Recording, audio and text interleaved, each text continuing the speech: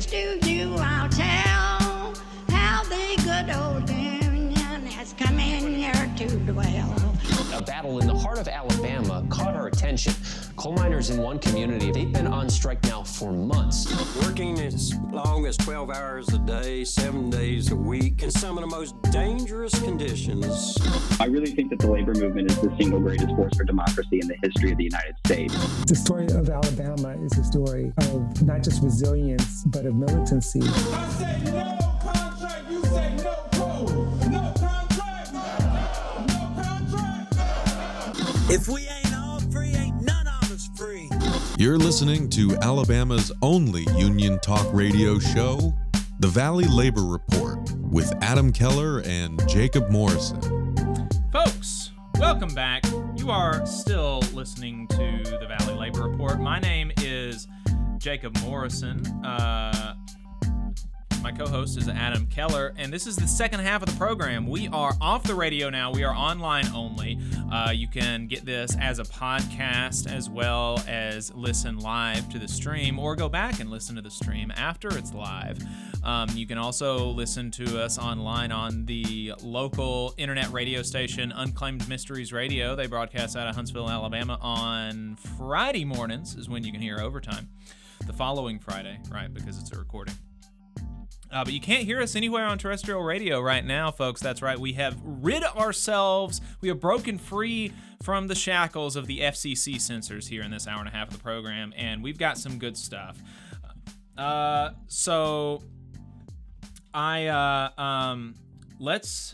want to just go ahead and get started with you want to jump off with this Teamster stuff, or you want to do something else? What do you think? Let's talk about it. All right. So, last week we told y'all that the Teamsters had set a July 5th deadline for a last best and final offer from UPS. And so since then, we learned that negotiations broke down on that day, on July the 5th, at about 4:15 a.m. after a 24-hour bargaining session, from what I can tell, which sounds terrible. I could not imagine spending 24 hours across the table from corporate ghouls talking about how much my members deserve. That would just absolutely drive me crazy, but that's what they did. And so the Teamsters have said that UPS walked away from the bargaining table around 4 a.m. on Wednesday after the National Negotiating Committee unanimously rejected the company's latest substandard offer. The National Negotiating Committee has now left Washington, D.C., and local unions and members are ramping up practice picketing and ready-to-strike actions. The TDU says that the Teamsters for a Democratic Union, which is a reform caucus that backed the Teamsters United slate that put forward Sean O'Brien for president, the Teamsters for a Democratic Union said that the company did not put a last best and final offer on the table. There's still a path for the company to make a contract offer that Teamster negotiators can recommend to the membership, but that path is narrowing and time is running out. We are united as a union and ready to strike if that's what it takes to win, said Teamsters for a Democratic Union co-chair and shop steward Eugene Broswell. And, like we said last week, there have been several points, which is kind of baffling to me. There have been several points where the Teamsters have put down deadlines, and then the deadlines pass without really any ramifications for UPS or any penalties at all, as far as I can see. And, it looks like that's happened again, which, that in and of itself is, to me, not a good sign. But I do think it seems like it has been, it is over, there's more weight on the side that UPS Teamsters are prepared for a strike. We're seeing practice picketing all over the country. There's a lot of energy in the country and within the Teamsters Union for a strike if it is necessary. But it is disappointing to see this continuing,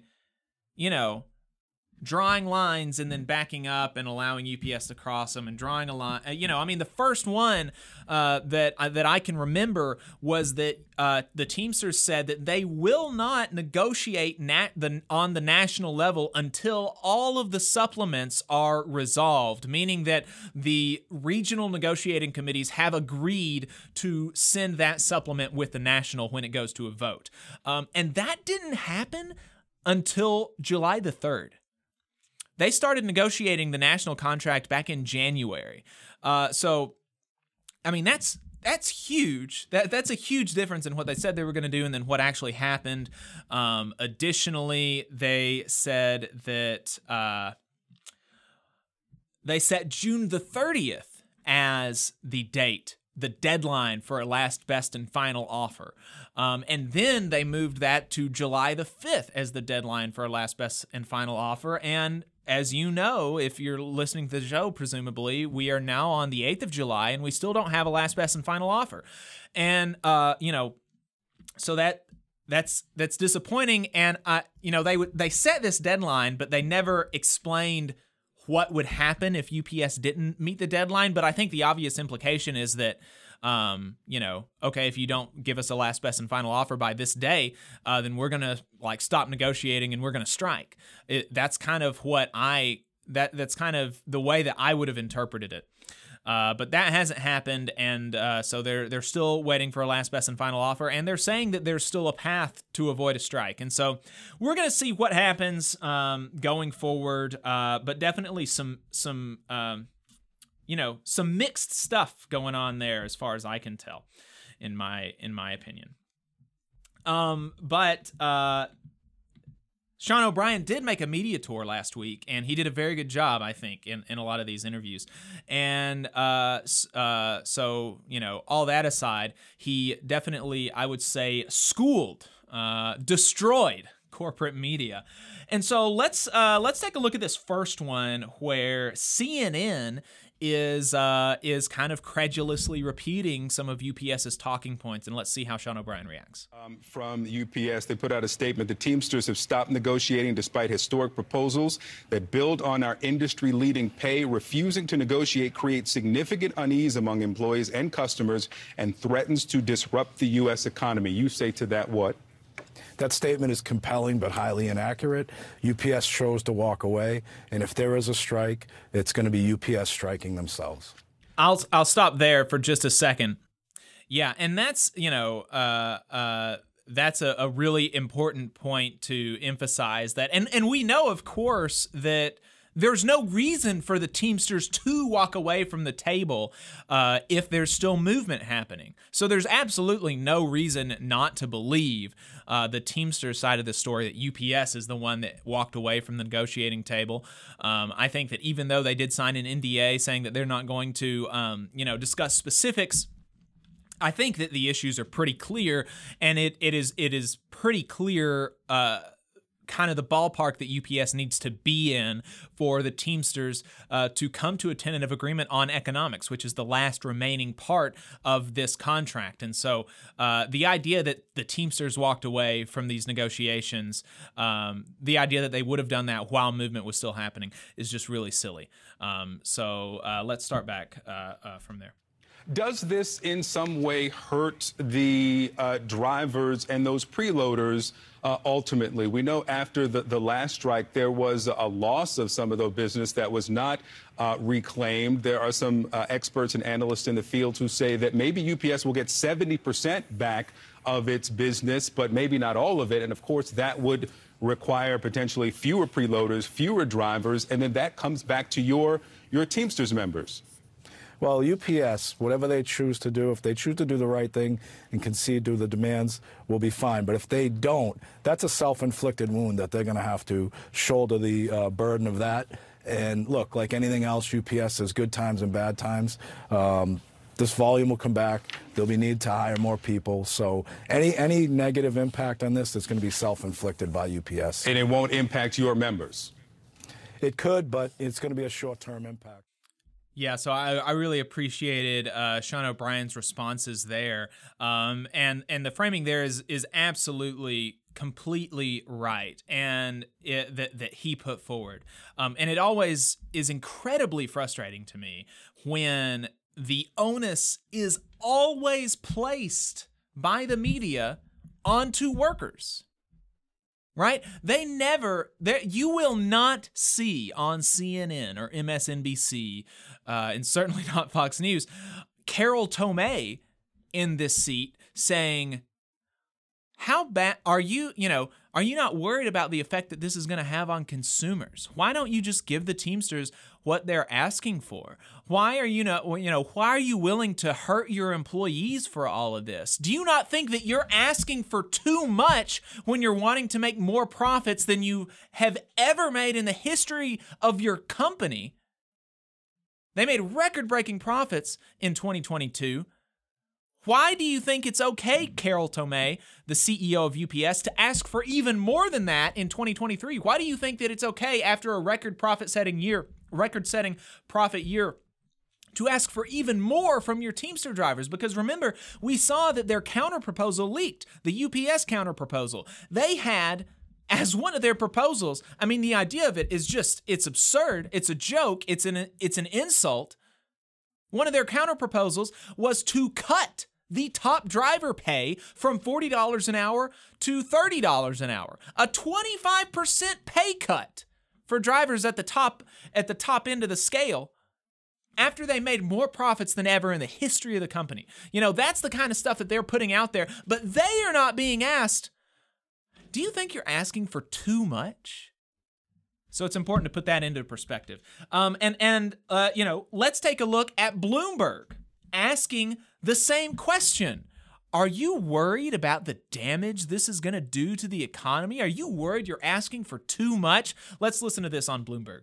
There is a deadline looming. If come August 1st there is a strike, is Teamsters not fearful of the potential economic repercussions of that? Couldn't that come back to hurt the very same workers that you were trying to get a better deal for? Look, in 1997, UPS took the same position with the part-timers, and the Teamsters struck them nationwide. For 15 days? 15 days. And look, like anything else, every time there's a situation like a strike, there's, short-term pain for a long-term gain. UPS is the best in the business. The customers pay for a service. Our Teamster members provide the best service. We know there's going to be a little bit of pain in the beginning, but UPS is good at recovering and recouping that volume, and we're confident. We have to take a stand now. We have to. And taking a stand is the only way that the Teamsters have some of the best industry wages and best in the industry healthcare. It's because they have in the past went on strikes. And so the idea that going on strike in and of itself is going to be harmful for the very members that they're trying to protect is it's silly. That's what you have to do to maintain and to get more. But that's not what you're going to hear on some of this corporate media. And so one of the other talking points that UPS is really putting out there is that these workers make, the best in the industry pay. And so therefore, they deserve a pay cut, or they deserve, they don't deserve any more. We deserve all the increased profits. That's the argument that they're making.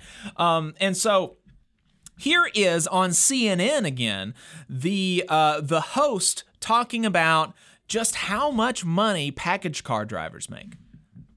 You acknowledged in your Senate testimony that the starting salary for some of those drivers, $93,000 a year, at the top of the industry. So people who are at home hearing that UPS the workers might be going on strike, and they're already at the top of the heap starting for this, they question why. You tell those folks who are going to be inconvenienced what? Well, look, I'll tell them this simply. UPS didn't give $93,000 a year out of the kindness of their heart. We've been fighting for decades and decades. We didn't get anything for UPS. We had to fight for it. UPS drivers and preloaders and all part-timers provide tremendous amount of service. UPS is making record profits, $100 billion. They doubled their profits. They need to take care of those people and stop worrying about Wall Street and focus on the people at Main Street. That's exactly right, and that's a good message that the only reason they have that is because they've been willing to fight. It's not because UPS has been so generous. And we can see that from the fact that UPS is asking for pay cuts. is asking for pay cuts right now amid record-setting profit. And so the fact that, that the Teamsters had to find is very important to emphasize, but it is also important to contextualize that 93,000 number. And he did that in his appearance on Bloomberg when they brought that up. The full-timers, they make a great wage. UPS is out there telling people, well, they make $93,000 a year, but they're not telling you they have to work 60 or 65 hours a week to make that wage. So there's a lot of issues, but at the end of the day, we've got the majority of the negotiations have been completed. It's strictly down to economics. They know what we want. They know what we need.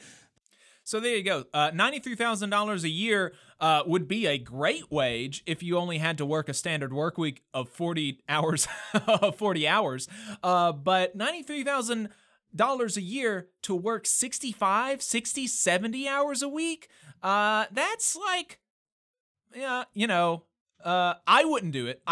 You'd have to pay me more than that to get me to work 70 hours a week. So it's just like, it's okay. It's okay. For 60, 70 hours a week, $93,000 is okay. That's my view. So another thing that they're putting out there that is really, just seems to me to be just totally false is the rate of the part-time drivers. We just actually heard earlier in the program from a part-time driver who's been there for 13 years and makes $21 an hour. 13 years. $21 an hour. And UPS is telling Bloomberg that their full-time drivers are making $39 an hour and their part-timers are making $35 an hour. Let's hear how Sean O'Brien reacts to that. Have collapsed, but this is important when we talk about wages. For example, a full-time employee at UPS makes about $39 an hour. A part-time employee makes about $5 less. What's also important is health and safety was coming up. This is going to be a common theme among labor conversations across the country, across industries. But working conditions like air conditioning and trucking, for example, or simply how many days you get off. But again, at the core of it comes, are these workers being paid in line with the profits that UPS is making? Bloomberg's Kriti Gupta joining us from World Headquarters in New York. We thank you for the reporting, Kriti. Let's get more perspective now on the UPS negotiations from the union's perspective. Joining us here at the table, Sean O'Brien, General President of the International Brotherhood of Teamsters. Sean, it's great to have you here. Thank you for joining us at what appears to be a critical moment. You tweeted, or the Teamsters tweeted at least, at about 4:30 in the morning on Wednesday.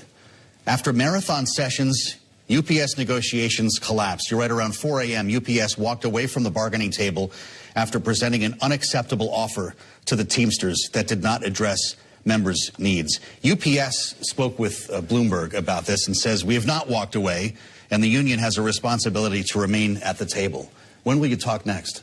Whenever they pick up the phone and call us. Their story is compelling but highly inaccurate. We were talking about economics, and we did make a lot of progress on a lot of those issues that were talked about earlier. But when it came down to part-timers, I'll tell you what. If they're saying that part-timers make $5 less than $39 an hour, I'll sign that deal right now. That's not true. Our average part-timer is making starting wage rates about $16.50 per hour. You've got people living in poverty. Those are poverty wages. A lot of members in the big cities that work 2 or 3 jobs, especially the part-timers, are on subsidized housing, food stamps. So it's up to UPS to make this right, and they should tell the real story. Okay, so you said you would sign a deal at $5 less per hour. Is that your bare minimum? What's the line here for Well, if they were going to pay $35 an hour for a part-timer, I definitely would do that. That's what they're saying. That's not the truth. They do provide great benefits, but they provide them only because we mandate them. We've fought decades upon decades to negotiate superior conditions in these industries, and now it's time. Look, think about the pandemic. You see a UPS driver, the men and women that deliver in your neighborhoods, everybody loves them. But the unsung heroes are the ones that load those trucks, that went to work. And UPS had record profits, $100 billion. Is that number that...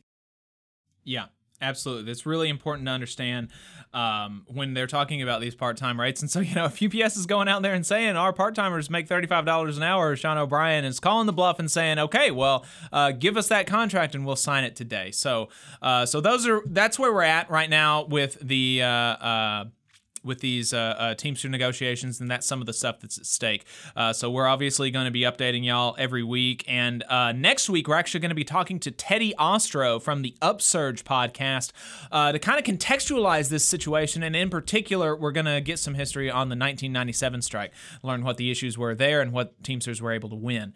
So definitely check us out next week. We're going to go ahead and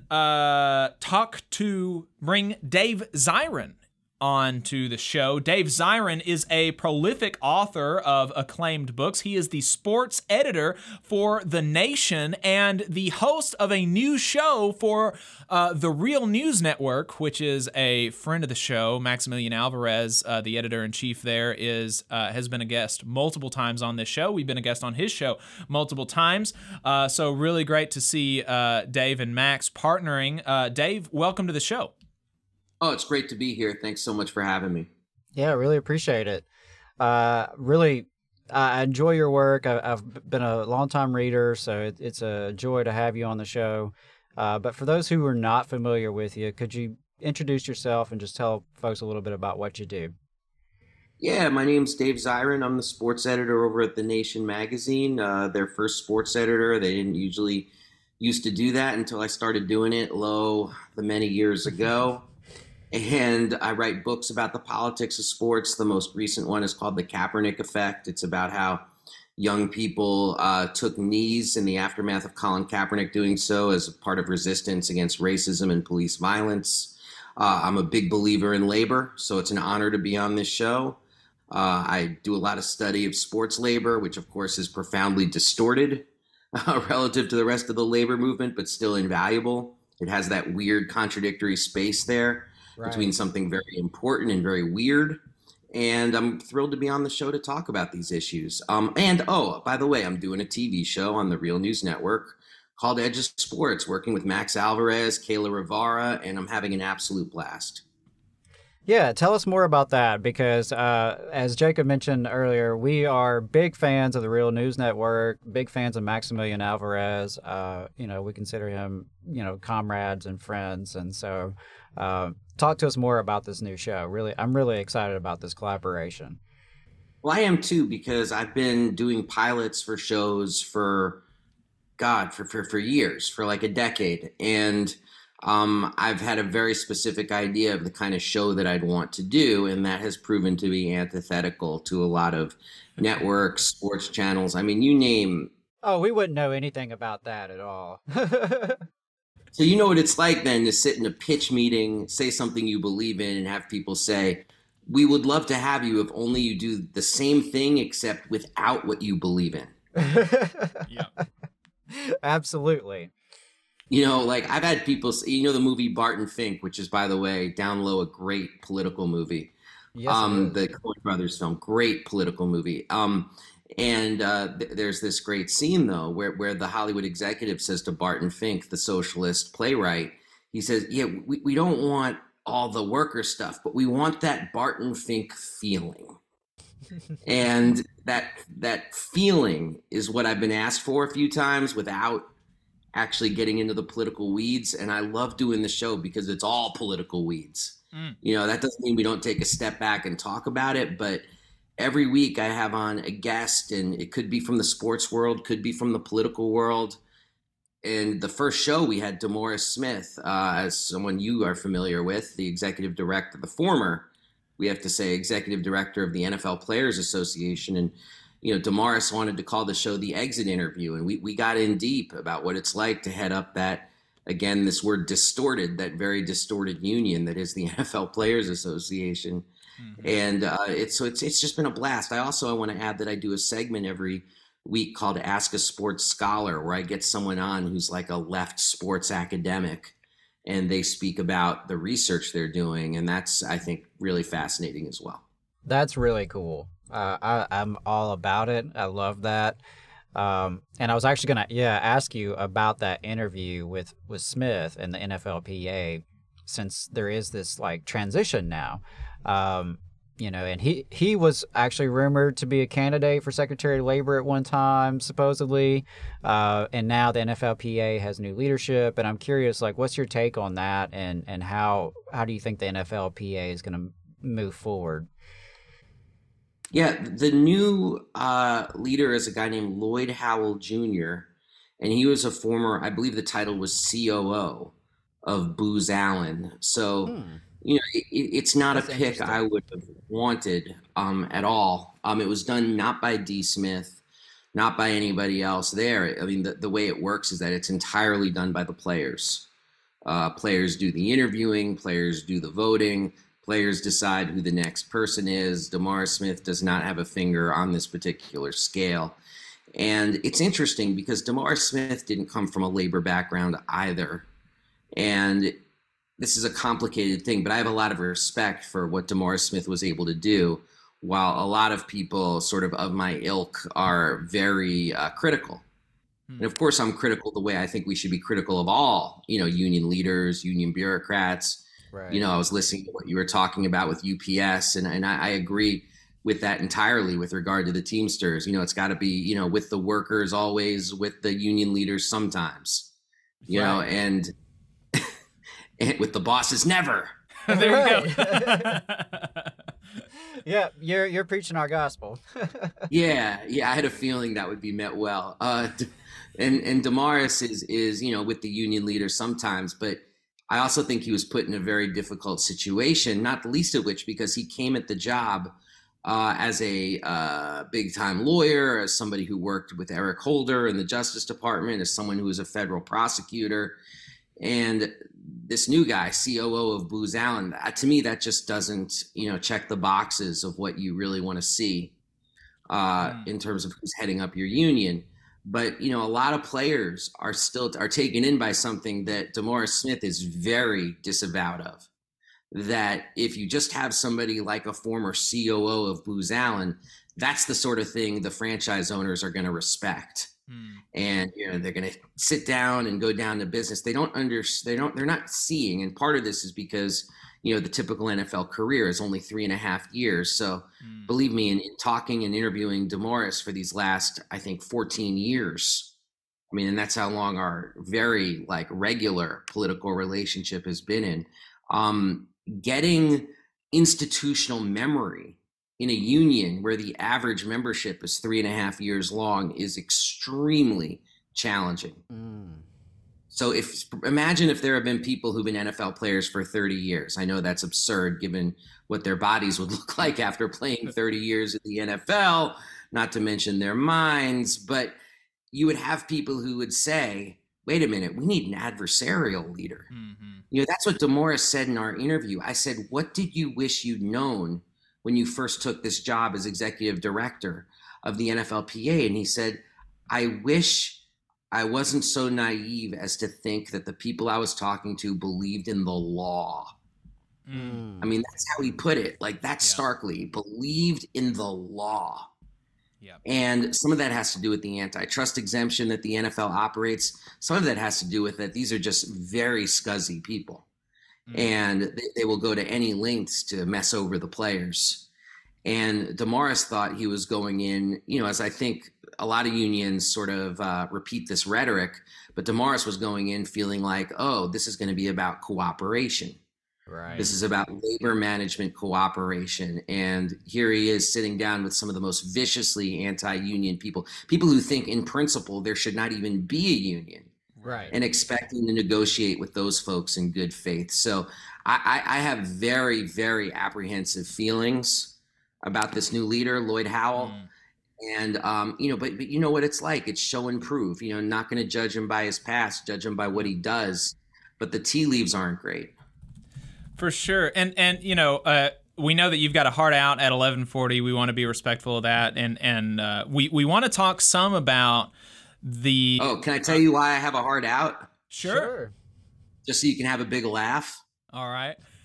I have to pick my son up from high school football practice. Hey, there you go. There you go. Yes, I am extremely aware of the attendant irony. Well, that's great. I'm sure that when I have kids that they're going to want to play sports. So and Adam is already doing some of that. I've already lived the softball dad life.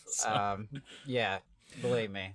And so I want to talk some about we want to talk some about these the below the NFL unionization efforts. The USFL recently unionized. There's talk of NCAA unionization. The XFL had a union vote with the Steelworkers, which is who USFL unionized with.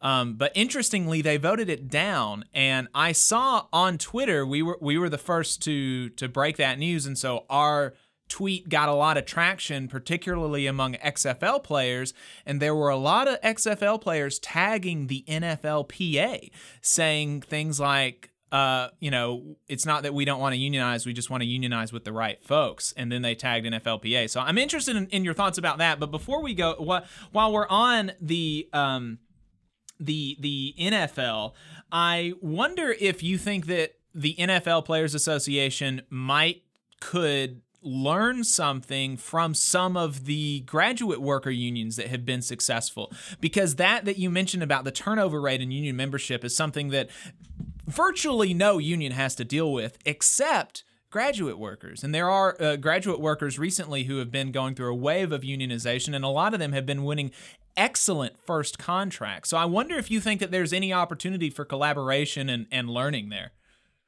Yeah, and also, I followed the situation at Rutgers very closely, where as part of the deal, they were able to raise the wage floor, which of course creates terrific solidarity where there are usually divisions in a university strike. If you show that you're really looking out and fighting for the people who need it the most. I'd love to see what you're talking about. I want the NFLPA to expand its mandate and be front and center. And it has been, you got to say, with the NCAA, like they've provided attorneys, they've provided advice, they've provided, friendly affidavits to any court efforts. But it's not as hands-on a role as a lot of people would want to see who've done the NCAA organizing. And I think what I would want to get from the grad workers union is just how expansive a lot of those grad students, I mean, you should correct me if I'm wrong about this, but have been organized by the UAW, correct? Mm-hmm. The UAW and the UE, I think, are the leading grad worker unions. And the UE. Yeah, so you've got electrical workers and auto workers, and obviously they've been doing this for years, but bringing in people from other industries and using their know-how and organizing skills to do so. I want to see the NFLPA do that a lot more. And hopefully we'll see. I mean, this is the problem. And I don't want to just talk about the problems, because I believe in labor and I believe every problem can be overcome. But you've run into an issue with NFL players who don't want the union with that broader mission. And one thing the NFLPA is very, very conscious of is, they care a little less about retired players speaking out against them and their benefits, partly because it's something that they're used to at this point, and they've increased the benefits pretty dramatically. If you notice, that's been quieted somewhat in terms of the retired players in the last couple of years. The last contract increased their give out in a pretty big way, but a lot of the players feel like you're spreading us way too thin, and the NFLPA does not want the players speaking out against the union. So I'd like to really see them have a broader mandate and see themselves having a broader mandate, because they're part of the AFL-CIO, and Major League Baseball looks like it's going in that direction as well. I think it's great for sports unions to be part of the AFL-CIO. It just increases what they're able to do. So hopefully we'll see a broader mandate with the new leadership. I'd like to see it. Hope so, yeah. Hope springs eternal. And in the last 4 minutes we've got you, what are some of your thoughts on some of these campaigns to unionize the leagues and the collegiate athletes under the NFL? Profoundly important, way overdue. And you're starting to see like the outrage and the fainting couch reaching and the pearl clutching of a lot of NCAA and university leaders. Like, we can't treat these revenue producing athletes like workers. Right. They don't want to be workers. They're students. Yeah. He said it's outrageous to even consider them workers. The worst argument is that, and they're making this in a legal setting, that 75 years of precedent is enough to tell us that these are not workers. It's like, are you kidding me? Precedent. There was also precedent around the Washington football team name, but they changed that. They're precedent on a lot of things that we got to change. And also, we're living in a country where certain precedents that we held dear have been overturned by this Supreme Court like they were nothing. So I don't want to hear anybody from that group of people trying to protect their own power and privilege talking about precedent. Yeah, there's been 75 years of injustice. Thank you for pointing that out. Appreciate it. Right. Yeah, and one of the things that that's being objected to by the good guys, by the good people, is this term student athlete, and finally putting that in the graveyard where it belongs. That's a made up legal term meant to justify basically not paying them. It was actually created when a player died on the field and his wife tried to sue for workers' comp. And they said, you're not a worker, you're a student athlete. And so they enshrined that as a legal definition to prevent paying workers' comp to a widow. Wow. So I had no idea. Yeah. So that's your starting point for the people that we're dealing with, because they are workers. I mean, we could say they shouldn't be workers. They're students, blah, blah, blah. But, you can say lots of things. You can say you don't believe in gravity when you fall out of an airplane. It doesn't matter. They are workers. And so if they are workers, just by objective reality, then they really do need to be unionized, because they are held in such a position of powerlessness with regards to working conditions, with regards to health care. I mean, let alone pay. We're talking about just being able to prevent injury. And the structure is so authoritarian that, to me, a union could not come too soon. Yeah, absolutely. I think, interestingly, we said with the bosses never, but Nick Saban, of all people, has come out and been, I think, tentatively supportive of a NCAA union. And I think that, that could lend some credibility. I think that's a big damn deal, especially down here.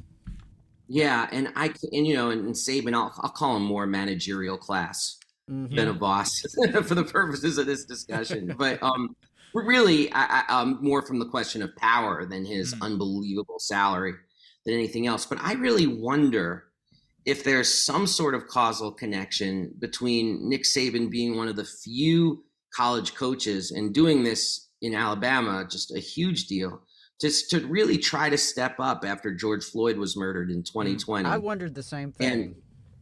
Because, a lot of coaches, particularly in the South, but not exclusively, hello, Jim Harbaugh, came down hard on players for even talking about doing something, even talking about it. They were disciplined. And here's Nick Saban marching with players. I forget if it was from or to a Confederate statue, but it was part of trying to get the statue torn down. Now, I'm sorry, but that takes, some real guts. Yeah, it does. And I mean, and we know as labor people, and we all agree that ideas do have the capacity to change and struggle. And who knows, maybe that jarred a thing or two in old Nick's head. I mean, I certainly love at least thinking that. Same here. Well, I know we've got to get you out of here, but Dave, I really, really appreciate your time, and we'd love to have you back on, and really looking forward to a lot of success with the new show. Just, keep up the great work. Thank you. And folks can check out the show on the Real News Network. You can find it on YouTube very easily. We air new shows Wednesday at 7 p.m. This week's show, I'm so psyched. We're going to have Dr. Harry Edwards on, the most famous, all that stuff, sports scholar and the history of sports scholars. I mean, we're talking about somebody who helped organize the 68 Olympic protests and somebody who was a counselor to Colin Kaepernick 50 years later. That's a hell of a run. Yeah. So I'm looking forward to that. That's great. Awesome. Right. It's going to be awesome. And I would love to come back to the show if possible. Absolutely. Hopefully when my son isn't, texting me and whining. All right. Sounds good. Dave, appreciate it. Thank you so much. Have a good one. Thanks, y'all. All right, that was great. Dave Zirin, sports editor of The Nation, host of the new show Edge of Sports for the Real News Network. Check it out. New episodes Wednesdays at 7 p.m. Yeah, I'm thrilled about that collaboration. Really, I think it's great, and I love when my passions intersect. I'm the bigger sports fan here between the two of us. But yeah, big fan of Dave's work and appreciate his appearance. And I totally agree in regards to college football player unionization.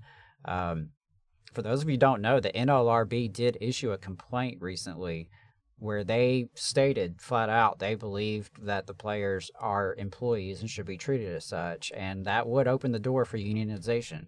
And so it's going to be interesting to see how that plays out. And like you said, Jacob, I appreciate Nick Saban for being on the right side of history here. Roll Tide. That's right.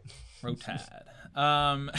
So we've got a phone number. The phone number is 844-899-TVLR. That's 844-899-8857 if you've got anything to add. So one of the other big labor stories, there's basically like three really big kind of national stories that have penetrated the consciousness as far as labor goes, and that is the Teamsters and UPS, which we have very much been seeing in our YouTube analytics, but also the WGA strike and Starbucks. And so we've got updates for the latter two, in addition to Teamsters and UPS. And so let's take a look at the WGA strike. And the WGA strike is... well, I said I had updates. There's not really a whole lot of updates. The thing is basically in the same place that it's been for about 2 months now. Is that right? Yeah, I believe so. They've been on strike for almost 2 months. No movement, at least from what we can tell in the media.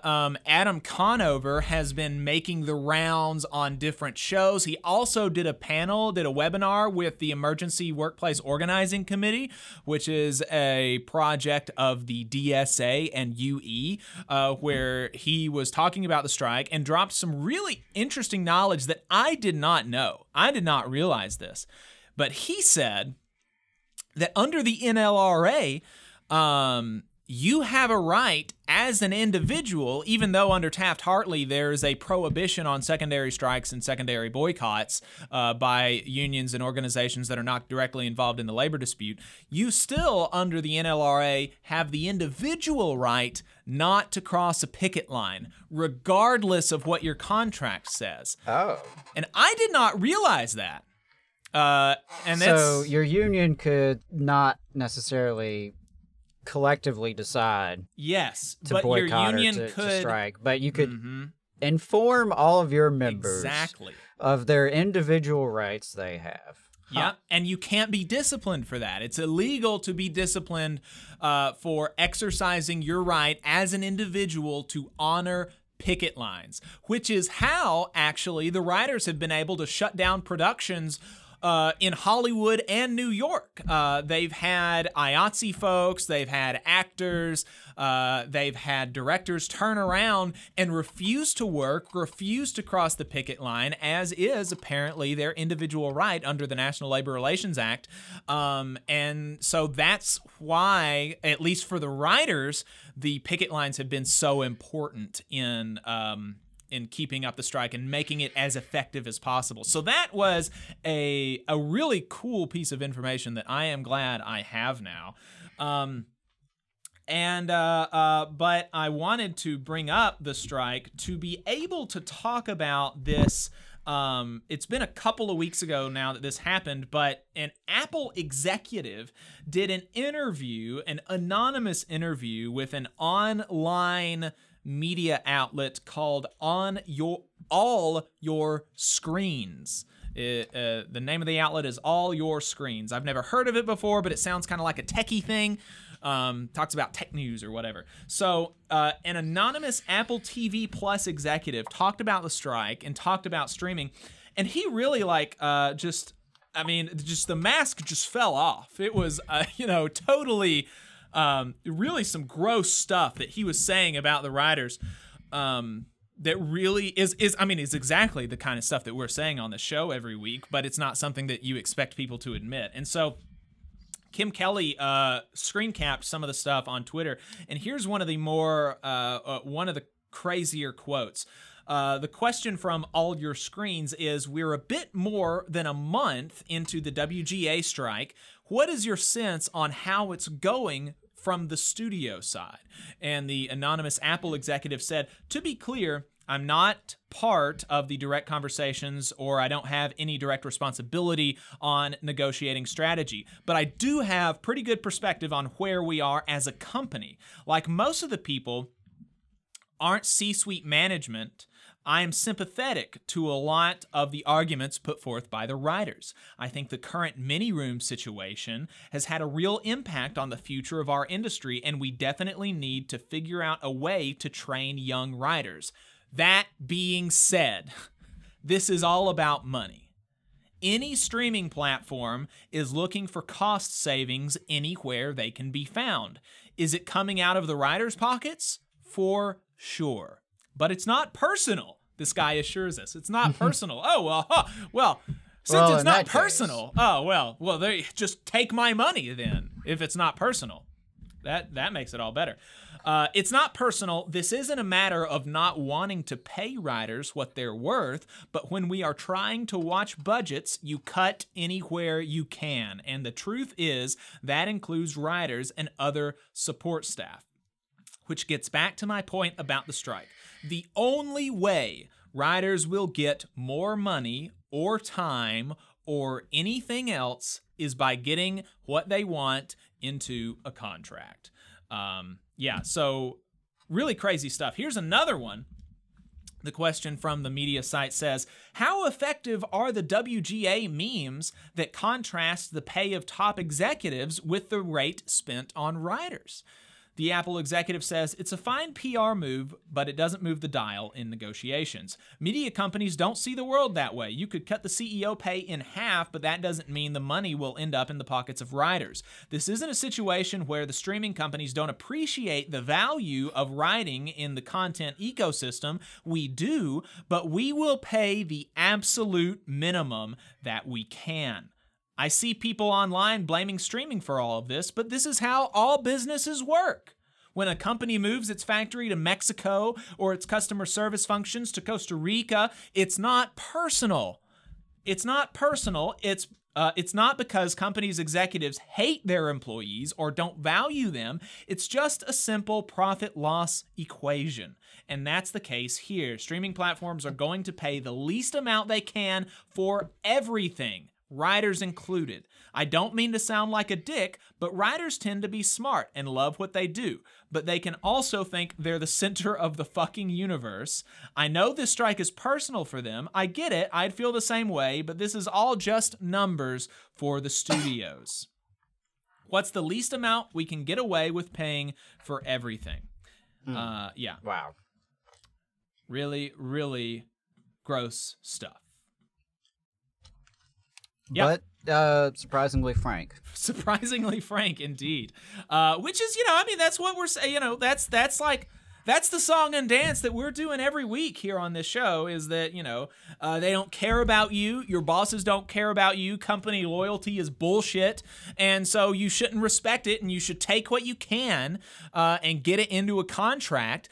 Go in, do your job, and then go home and don't think about it anymore, because they're not thinking about you other than how much they can extract from you. So, it's not personal. It's not personal. It's not personal on our side either, right? Right. We are selling our labor in exchange for our life. It's just a business decision. I remember this fella that I used to go to church with. He had this story about how he left a job for one where he made more money, and his boss was chastising him. And the funny thing is this, it wasn't even in like a care industry. This guy wasn't a therapist. He wasn't a nurse. He wasn't a doctor. He wasn't a teacher or anything like this where you or working for a nonprofit saving the world. He was working in like a machine shop, So like, the idea that the boss would say this, but his manager was like chastising him, and one of the things that the last thing that he said was, "You're just in this for the money, aren't you?" And like, yes, I'm not working in a machine shop because I'm passionate about machining. That's what you do at home, right? Like, what a dumbass. That is wild. What a stupid thing to say to a guy in a machine shop. Of all places. You're just trying to pay your bills, aren't you? You think you're just trying to make a living, huh? Yeah. Crazy. Yeah, because it's like, no disrespect to the machine shop or where you work, but I mean, at the end of the day, we're all selling our time, our energy, our brain power, our muscle. We're selling that in exchange for some kind of wage and benefit, and we hope it's enough to scrape a living, you know, together. That's just the life for the majority of people in this country and across this world. And that's why we have a lot in common. Exactly. Have we already? Did you ever find out if we had talked about this IATSE stuff? I'm not sure. Maybe we did. I'm not sure. But we can just mention it just really quickly, and that we don't have to do a whole thing about it because I think maybe we talked about it before, but I'm not totally sure. But the Stagehand Union, they earmarked $2 million in support of members affected by the ongoing WGA strike, and so like we said, the IATSE is not in a strike right now, but they can honor picket lines, and sometimes the production is shut down or doesn't happen because of the writer strike. And so the union has set aside $2 million to be distributed through industry-recognized charities to support IATSE members in need during the ongoing writer strike. So really cool stuff from IATSE, and important to support your members and allow them to show solidarity with the writers as they're on strike. Right, absolutely. I mean, that's what you have to do. We have to support each other, and if we're going to display solidarity, as so many of my IATSE kin have done, we really absolutely have to support them and provide material assistance. So, yeah, I really appreciate that. Yep. So let's talk about the latest in Starbucks news. Starbucks is, like I said, one of those stores, and then I see that we got a caller, so after we hit this, we will bring the caller on the line. So sit tight if you are able to. But so Starbucks, this is another one of those labor stories that has really kind of captured people's imagination. I think probably because similar to the UPS workers, Starbucks workers, we see these people every day, or, we see these people a lot. I don't go to Starbucks every day, but I go to Starbucks sometimes. And so you're familiar with these people. So maybe that's one of the reasons that it's kind of penetrated the consciousness of folks. But on July the 5th, the union put out a statement saying that at this point, over 3,500 Starbucks workers at 150 stores, more than 150 stores across the United States, across 9 days nationwide, led the biggest strike in Starbucks history. Partners deserve better pay, better hours, better benefits, and better treatment in the workplace, and our union is fighting to make this company truly live up to its values, especially after their hypocritical treatment of LGBTQIA+ workers. Thank you to everyone for your support and love while we stand up to demand Starbucks bargain with us in good faith. Head over to sbworkersunited.org to organize your store and learn more about what we're demanding and why we went on strike. Also, there are 2 stores that are organized across the state of Alabama. And of course, if you are a Starbucks barista listening to us here in Alabama or anywhere across the country, you're of course free to reach out to us. And if you're in Alabama, we can put you in touch directly with some of the other baristas and the local organizer with Starbucks Workers United. We are absolutely happy to do that, but of course you can go to sbworkersunited.org if you if you're more comfortable with that. But if you're familiar with us and it would make you more comfortable, you can obviously reach out to us. Another big update on the Starbucks front is, you'll remember that we talked about Starbucks closing 3 stores in Ithaca after all 3 had voted to unionize. I think that Ithaca was the first city in the country to have every single Starbucks location to be unionized, and they closed every single location in Ithaca. And amazingly, Starbucks has said that this is just a coincidence. It is not. It's not because these workers unionized and practiced their constitutional rights to speech and association. But this was just a it was just because of issues with the stores that had absolutely nothing to do with worker organization, nothing to absolutely in no part to dissuade other workers from unionizing or anything like that. That's what Starbucks is saying. But of course, that's so silly. I can't, if anybody believes that, that's wild. I've got oceanfront property in Tennessee to sell you. And so that intuition that you have, if you're not like a baby, that Starbucks did not just randomly close these unionized stores, that intuition that you have has been verified by a U.S. National Labor Relations Board judge, Arthur Amchin.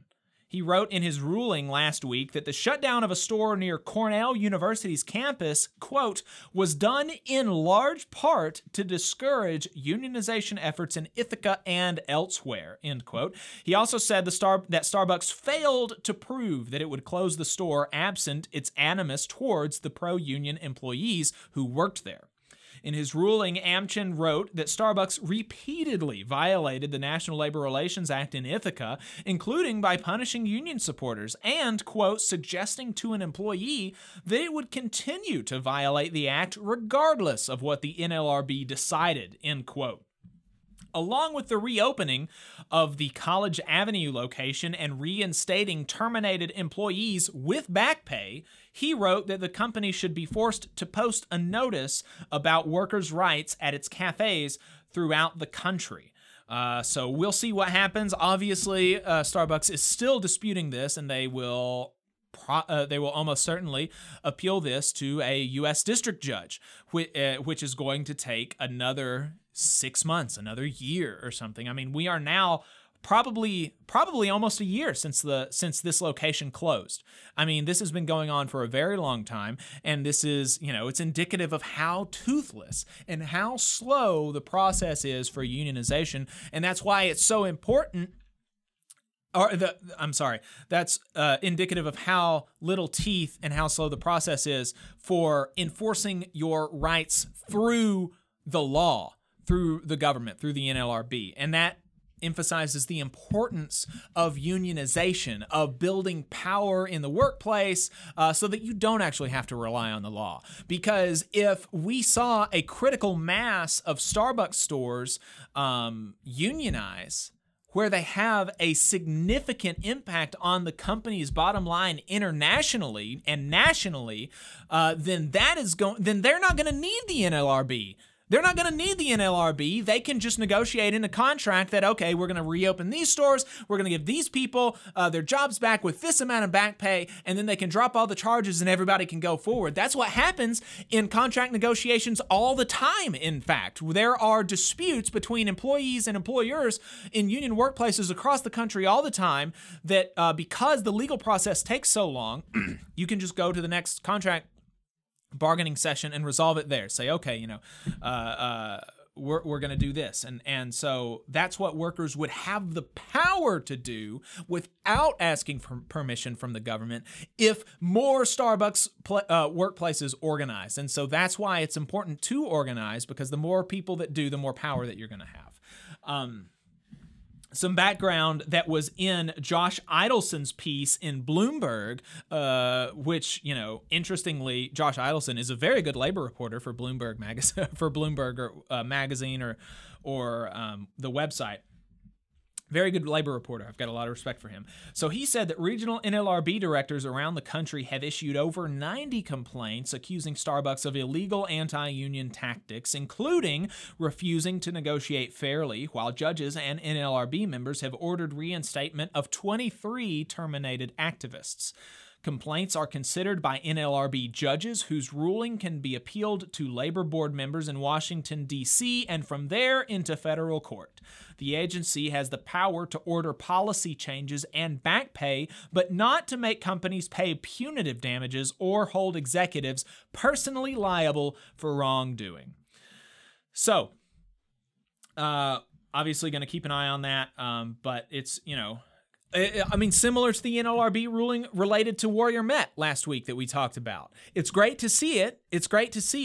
But there's still not going to be any action on this for a long time to come, and that's why it's important that workers take matters into their own hands, and so there we go. Like I said, we've got a caller in the queue, so Adam, let's bring them on and see what they have to say. Adam and Jacob, how are you? It's Infinite Content. Thanks for calling in. And thanks for holding for a second there. We appreciate your patience. Absolutely. I did see that you sent us this, and I read this article about, and I think I saw it on Twitter. It's an insane story. We've been talking about child labor across the country. We've been talking about child labor across the country for years now. For at least a year and a half, it's been kind of a big story. And this is coming out of Wisconsin. A 16-year-old boy died Saturday from injuries sustained in an industrial accident at a sawmill. I mean, we were talking about deaths at sawmills. It was last Saturday. Not today. It was last Saturday. Yeah. Now, even Stevie Wonder and Ray Charles could have seen, if you roll back child labor laws, this was going to be an inevitability, correct? Yeah. Right. Absolutely. Now, I'm like, isn't Wisconsin the state that's going to okay 14-year-olds are serving alcohol? Yes, I believe so. Wisconsin is one of those states where there are efforts to lower the child labor laws. So here in this article, it says the death comes amid a push over the last 2 years to loosen regulations governing what jobs minors can perform in the workplace. Lawmakers in 14 states, including Wisconsin, have proposed rolling back child labor laws, according to the Economic Policy Institute. So, this is why you don't do that, is because it's never a good thing for a worker to die on the job, but it is made even more sad when it's a child. Yeah, and all because they don't want to pay adults or deal with adults wanting to have better working conditions and better pay. This is just a tragedy, and if there is a way that the parents could sue the state legislators who voted for this, I would be all for it, because this is a direct consequence of this. Right. I don't think anybody. The only thing that a child could do at a sawmill plant, in my opinion, is work the phones. Yeah, right. That's it. Nowhere near any type of production. I mean, because sawmill plants are already inherently dangerous. Like, you accidentally get a spark lit in a sawmill plant while it's running, you can blow the whole plant up. But this, corporate greed. Now, there was another story I sent you all, because you all know about Moms for Liberty, right? Yes. They decided they wanted to have their convention in Philly. So if you go check your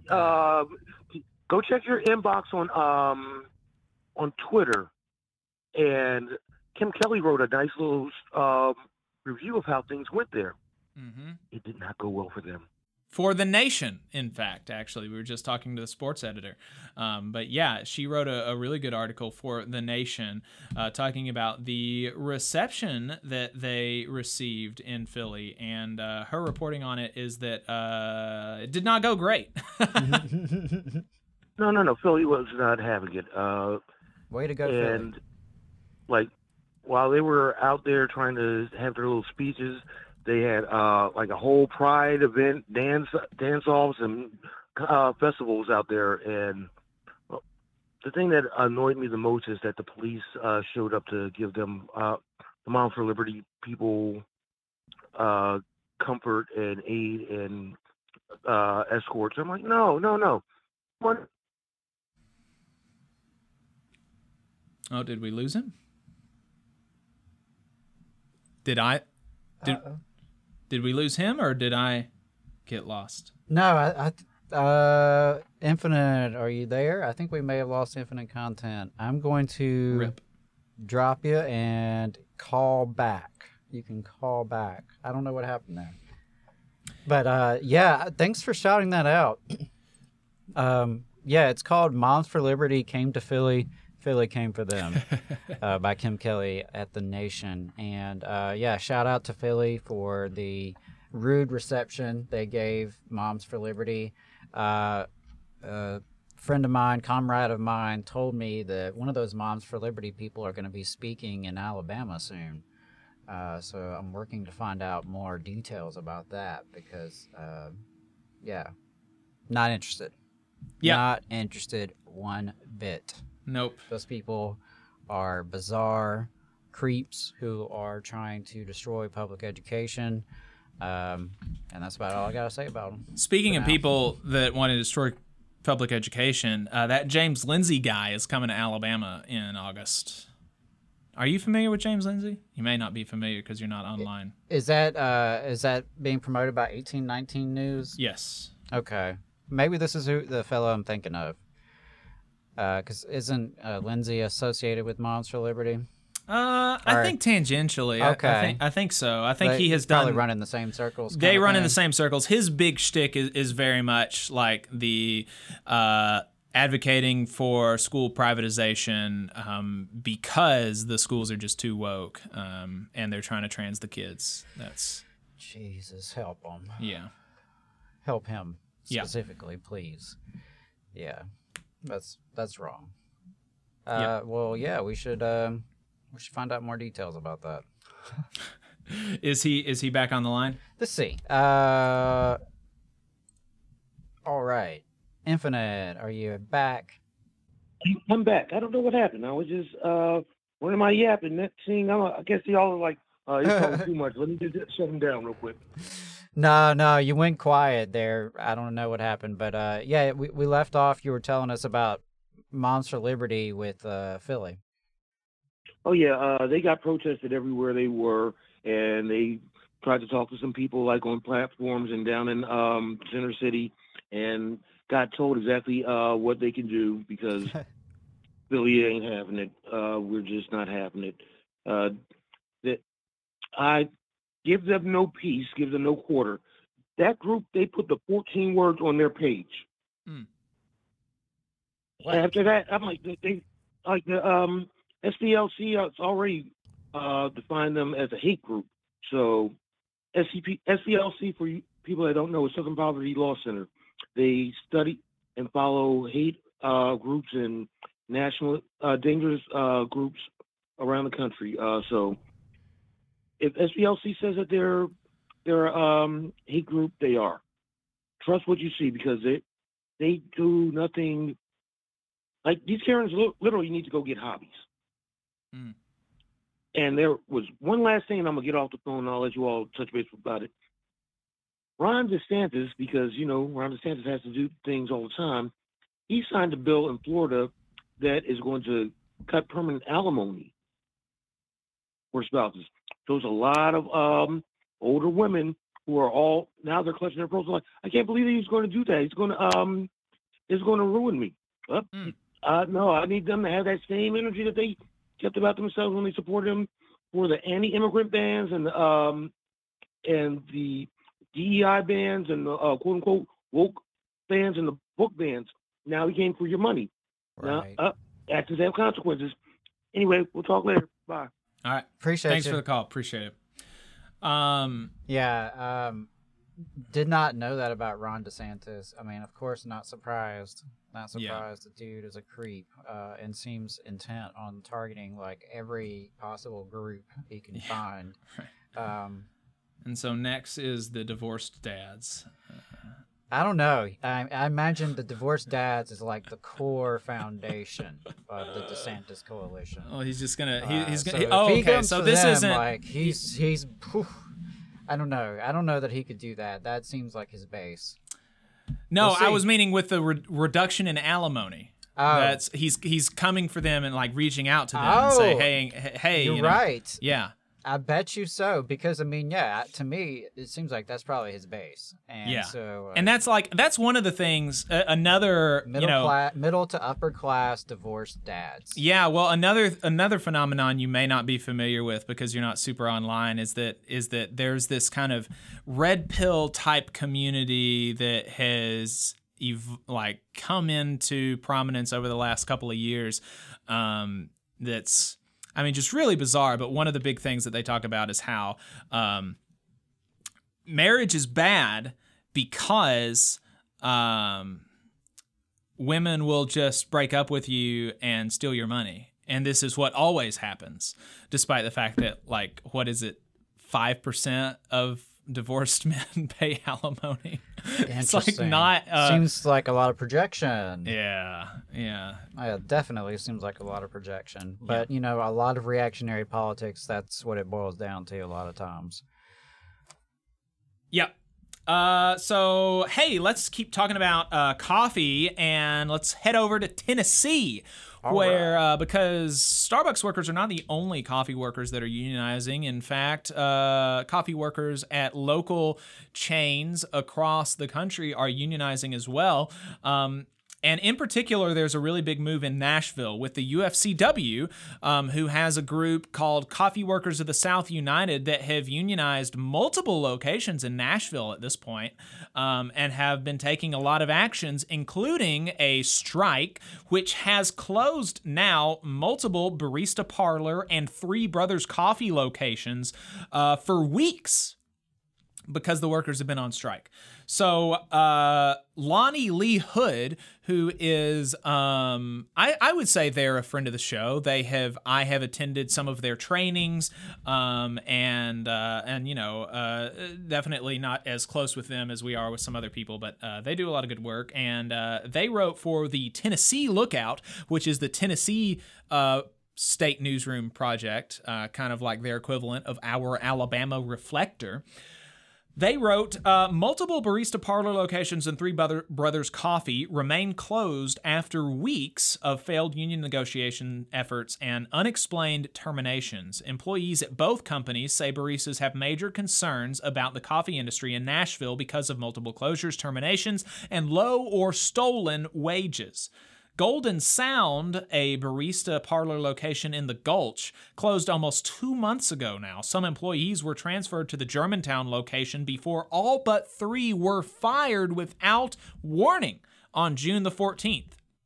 A Barista Parlor worker said management attempted to have a one-on-one meeting with staff in order to terminate them, but the group demanded to meet together. The 3 staff members who were not terminated quit in solidarity. The entire staff of the Hillsboro Village location also walked out, citing similar concerns about working condition, understaffing, wages, and job security.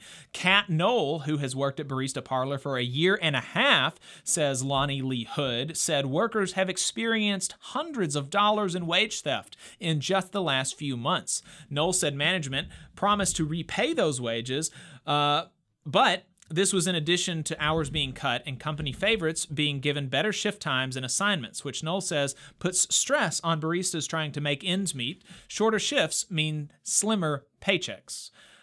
Three Brothers Coffee closed later on June the 13th, which is the same day that Coffee Workers of the South United posted their decision to strike to the union's Instagram page. We covered that decision, I think, on the show. We covered something that they did. I think it was their decision to strike. All 5 employees are union members, and they say that management has not negotiated in good faith and will not increase wages to the requested $16 an hour. They've also been picketing outside the shop, and Paige Lemon, a Three Brothers barista for more than a year, said that paying $1,200 a month has always been hard, but it's been even more difficult on strike.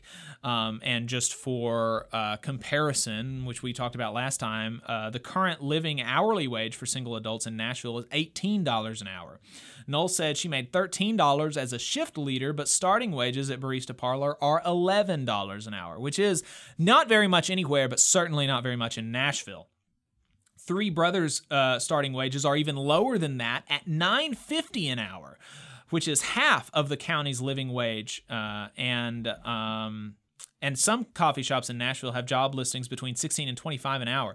So they are really kind of below the curve in Nashville. And what's even more crazy about these groups of stores is that these are, they call themselves, quote, third wave coffee shops, which Lemon says means specialty coffee drinks, latte art, and an attention to detail that prompted managers at Three Brothers to only hire baristas with experience despite the low wages. So we're only going to pay you $9.50 an hour, but you have to have years of experience as a barista to get this amazing job. And so Lemon says that third wave shops offer an elevated aesthetic and workers who focus on getting a perfectly tamped espresso shot, the right percentages of caffeine, and creating an elevated atmosphere that's attractive to visitors and college students. So this is supposed to be like super duper fancy, you know. I mean, Starbucks, yeah, upscale stuff, and often ringing up drinks more than $10 per drink, which is like as much as they make an hour. One drink is how much they make in 1 hour. Crazy. Lemon says that owners should stop chasing an unsustainable third wave aesthetic if they aren't willing to properly invest in their business, which is obvious. Lemon also said that there are people who are interested in that artisan work, but the owners are more interested in the popularity. You want a good cup of coffee, but don't want to give us training on how to do that. It's not third wave coffee anymore. It's confusing. If you want the product, like some of the other chain style shops are, make that clear. You're just churning out lattes. So while the union has gotten some negative comments online, both Noel and Lemon say regulars at the shops are supportive. So that's really good to hear. We mentioned earlier about the allegations of wage theft. Barista Parlor offered a statement to Tennessee Lookout saying that the employees are lying. In their statement, they said Barista Parlor vehemently denies any claims that the company tolerated or condoned abusive working conditions, withheld tips, or stole wages from its employees. We are disappointed by the false and unjustified narrative that a few former employees have perpetuated. Barista Parlor prides itself on its community roots, ethical products, and our culture. We offer competitive wages among the top of our industry peers, which we just debunked, as well as attractive benefits, including 401k match, health insurance, free coffee, and PTO potential. Noel said that she never received any time off, and management did not answer to a follow-up questions about that portion of their statement. So, yeah, really crazy stuff going on in the Nashville coffee scene, but all power to the workers who are fighting for what they deserve. And, absolutely. We're going to keep our eyes on that situation. Yeah, definitely sending our love and solidarity to all those coffee workers and wishing you all the success in this organizing campaign. I hope you get what you deserve.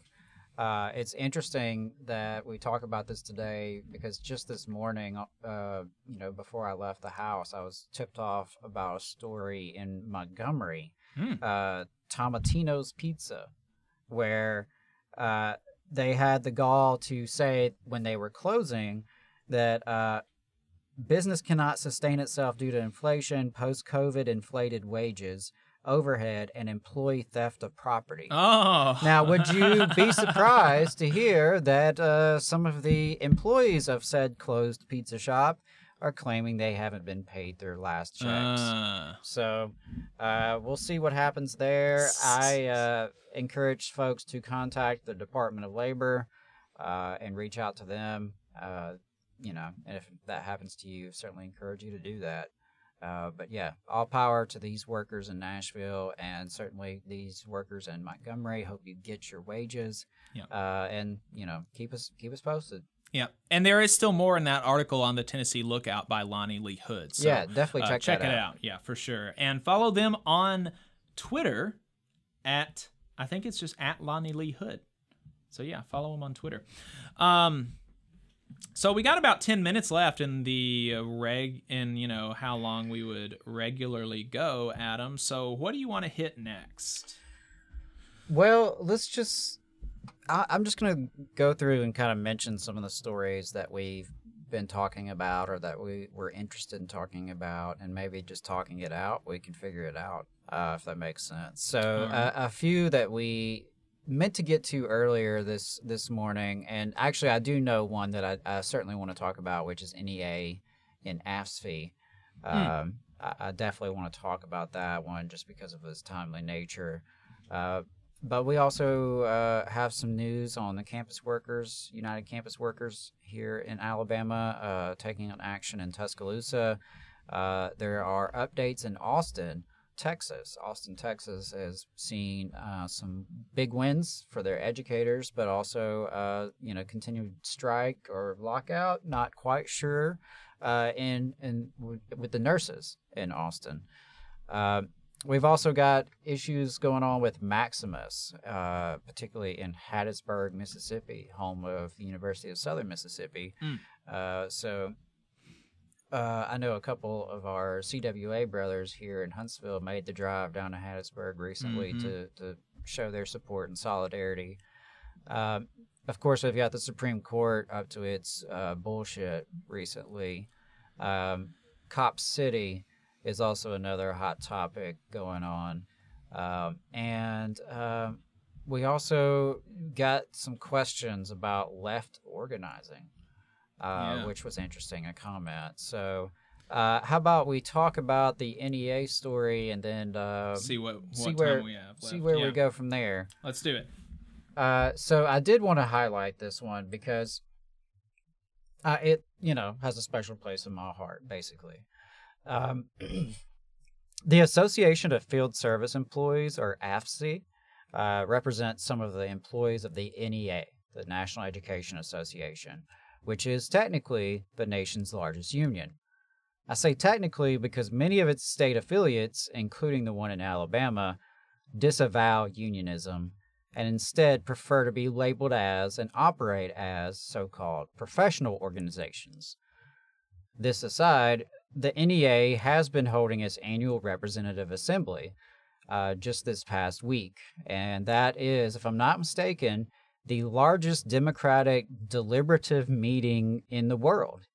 It's an amazing experience. I got a chance to serve as a delegate. I was elected, I believe, after my second or third year of teaching, and got a chance to go to Denver, Colorado. It was, it was a great experience to get to vote on the direction of the union, to get to speak to items that I supported or opposed, to hook up with like minds and meet up with caucuses. At that time, I remember the Badass Teachers Caucus, the BATS. I remember the NEA Peace and Justice Caucus, which certainly drew me in. But quite a few. And so it's a big deal, and the NEA always has it around the 4th of July. They just held it this, like I said, this past week. So I've seen a lot of teachers talking about it. And I think it's important to share what's been going on behind the scenes there. We all know that folks don't always practice what they preach. We see it with the nonprofit industrial complex. We see it with the supposedly progressive employers, companies that the more foolish among us might label as woke, companies that portray a progressive image while exploiting their workers, engaging in vicious union busting and similar behavior. And unfortunately, we see it sometimes with labor unions and the way they treat their own employees and the staff unions of those employees. And that certainly seems to be the case with the NEA in its dealings with AFSCE. Here's one of the latest updates that the AFSE, the Association of Field Service Employees, has shared recently with supporters regarding what's been happening at the Representative Assembly. On Wednesday, the day after NEA management called the cops on AFSCE members passing out leaflets, we returned to the NEA Representative Assembly to stand with NEA members at the Freedom to Learn rally. AFSCE members work alongside NEA members daily in the struggle to protect public education and the right for all students, educators, and communities to learn and thrive. However, we were denied entrance to the rally and the opportunity to stand with NEA members in solidarity.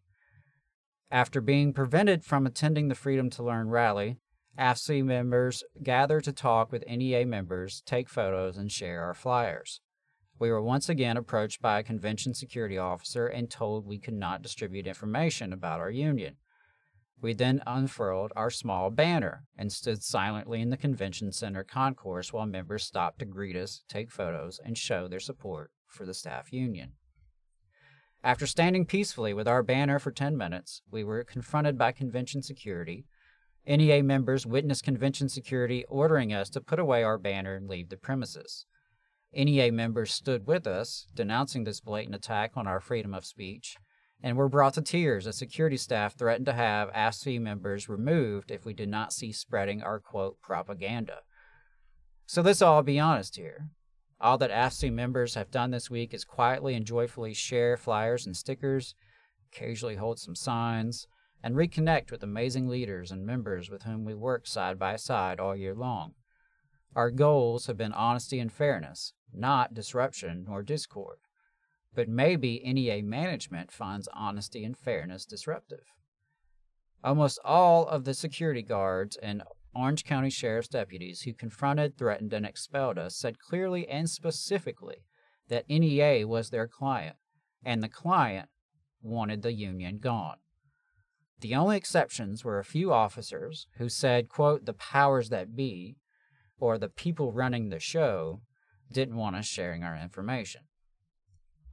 While we asked questions about why NEA and law enforcement were limiting our freedom of speech, never receiving a satisfactory answer, we ultimately complied with law enforcement directives every time. AFSCME members are deeply honored to work with and for NEA members and are grateful and proud of those who have expressed solidarity with us this week. Thank you, truly. We are also sorry that so many had to witness NEA management demonstrating the most blatant hypocrisy. On a day when NEA defended the, quote, freedom to learn, AFSCME members and NEA members were denied their freedom of speech. AFSCME will never stop fighting for NEA members, and NEA members showed they stand with the union in our fight for a fair contract that our members deserve. I want to just say that having worked for an NEA affiliate before, these hardworking folks definitely deserve to get a fair contract. It's, ridiculous that they would be treated this way by NEA management to have the cops called on them. But I also know that whether it's NEA or their affiliates, they really hate when the members find out that there's internal labor strife. They really hate when members hear directly from the staff union.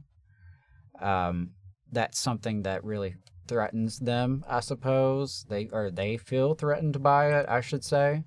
It doesn't have to be threatening, but that's how it's perceived by them. And so to even acknowledge that, hey, we have a staff union and our staff union has issues with with the management of the association, to even go that far is a step too far for some of these folks in management. And, I can't help but wonder if some of that is connected to their broader philosophy in the way in which they have one foot in the labor movement, one foot out. And yeah, they're the largest union, but don't necessarily call us a union depending on where we're at. I can't help but wonder if maybe some of that bleeds over into the culture internally and the way in which it treats its employees. I remember NISO, the NEA staff organization, who would be the professional employees of the NEA, primarily at NEA, based out of NEA headquarters at least. They had a really tough contract fight a couple of years ago that we reported on the Valley Labor Report. And myself personally, I experienced union busting from the Alabama Education Association management, red baiting, retaliation, collusion with school district leadership, you name it. So, really just sending my best to the Association of Field Service employees. Keep staying strong, keep organizing, keep staying true to your union values, and remember why you do the work that you do. And don't ever forget that you're there for the members. And, what you're fighting for ultimately is in the best interest of the members. And what's best for the members is really going to be what's best for the students. So, you just keep that in mind and stay strong. Absolutely. You want to hit one more before we head out? Or you want to go ahead and wrap it up? What you got? We can do this about the campus workers. We weren't able to get that. We did want to talk about that in the main show this morning, but want to make sure we do discuss that. Yeah, so last month, members of the United Campus Workers of Alabama, Communication Workers of America Local 3965, delivered a petition to the Board of Trustees of the University of Alabama system when they met on June the 8th in Tuscaloosa. The petition calls for the extension of health care benefits to all UA employees, including part-time faculty and graduate workers.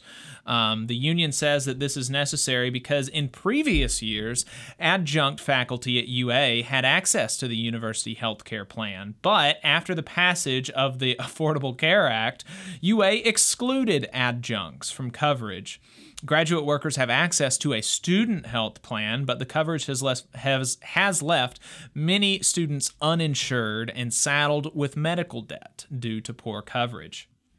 The Crimson White, which is the student newspaper at the University of Alabama, had a good article about that. And in their article, they quote one of the union members saying that UA's marketing slogan is "Where legends are made," but making legends requires that our campus be a place where people are empowered to be their best so that they can become the best. P.D. Edgar, an MA journalism and MFA creative writing student, said, "Regardless of how invested we are educationally, legends will fail if they can't get glasses or dental care or a surgery our current insurance calls non-emergency. That has to change for us to really be a place that puts our money where our mouth is." So really good stuff there from the Crimson White. The petition calls for the reinstatement of affordable subsidized access to university-sponsored health insurance for all adjuncts, and that graduate workers and all part-time workers be given the same health care plans as faculty and staff at affordable subsidized rates. The petition also calls for a needs assessment so the university community can ensure all workers have equitable access to all critical services, including mental health care. So really good news there for university workers at the University of Alabama. Here is hoping that the Board of Trustees reverses their decision from almost 10 years ago when they kicked adjuncts off of their health insurance. Yeah, absolutely. Shout out campus workers for doing that. I think that's a great action that you took, and really appreciate what you're doing, and I hope it spreads the word and more folks do get involved in the union and strengthen the union because, y'all need it for sure. Yeah. With that, we're going to go ahead and wrap up. Like I said at the top of the show, next week we're going to be talking to Teddy Ostro. Really looking forward to that. I just listened to his episode on Citations Needed, and it was a great episode and really enjoyed that. So, which also, by the way, our dear brother Maximilian Alvarez was on Citations Needed recently, talking about an issue that we covered on the show, the Obama Netflix series. And so is his articles in Dissent magazine out yet? I'm not sure that it's out yet. I know he's been working on it. He was still working on it at the time of the Citations Needed episode, but he had already watched the series oh my God, I don't know how many times he had said he had watched it at that point. At least 8 times he's watched the whole series. Oh no, that sounds terrible. It sounds so brutal, and probably especially brutal for Max, considering how it definitely is a weird rip-off pseudo take on his kind of work. And so, yeah, I just wanted to shout out those episodes. I always like it when friends of the show are doing cool things. And you were on America's Workforce Union Radio this week, and I will be on it next week. Cool. I will be on it on the 12th. You were on, what, the 5th? Yes, that's right. So, yeah, definitely check out America's Workforce Radio. It's a union talk radio show up in Ohio, hosted by Ed Flash Ferentz. It's 5 days a week. It's been going on for 30 years. 30 years. Yeah. 30 years, going strong. And they have been supporters of this program. And, between Jacob and I, we're on at least once a month. And so we really appreciate them doing that and appreciate the collaboration. Yep. And if there's any other union radio shows out there or, union-friendly, labor-friendly radio shows, podcasts that are out there, hit us up. And, if our schedules allow, we would like to do some collaboration for sure. So make sure that you tune in the show next week. We're going to be talking to Teddy Ostro to help us contextualize the contract negotiations right now. And in particular, we're going to be talking about the 97 strike. So it's going to be good stuff. So with that, we're going to go ahead and roll out. Appreciate everybody's time. See you next week. Bye, y'all.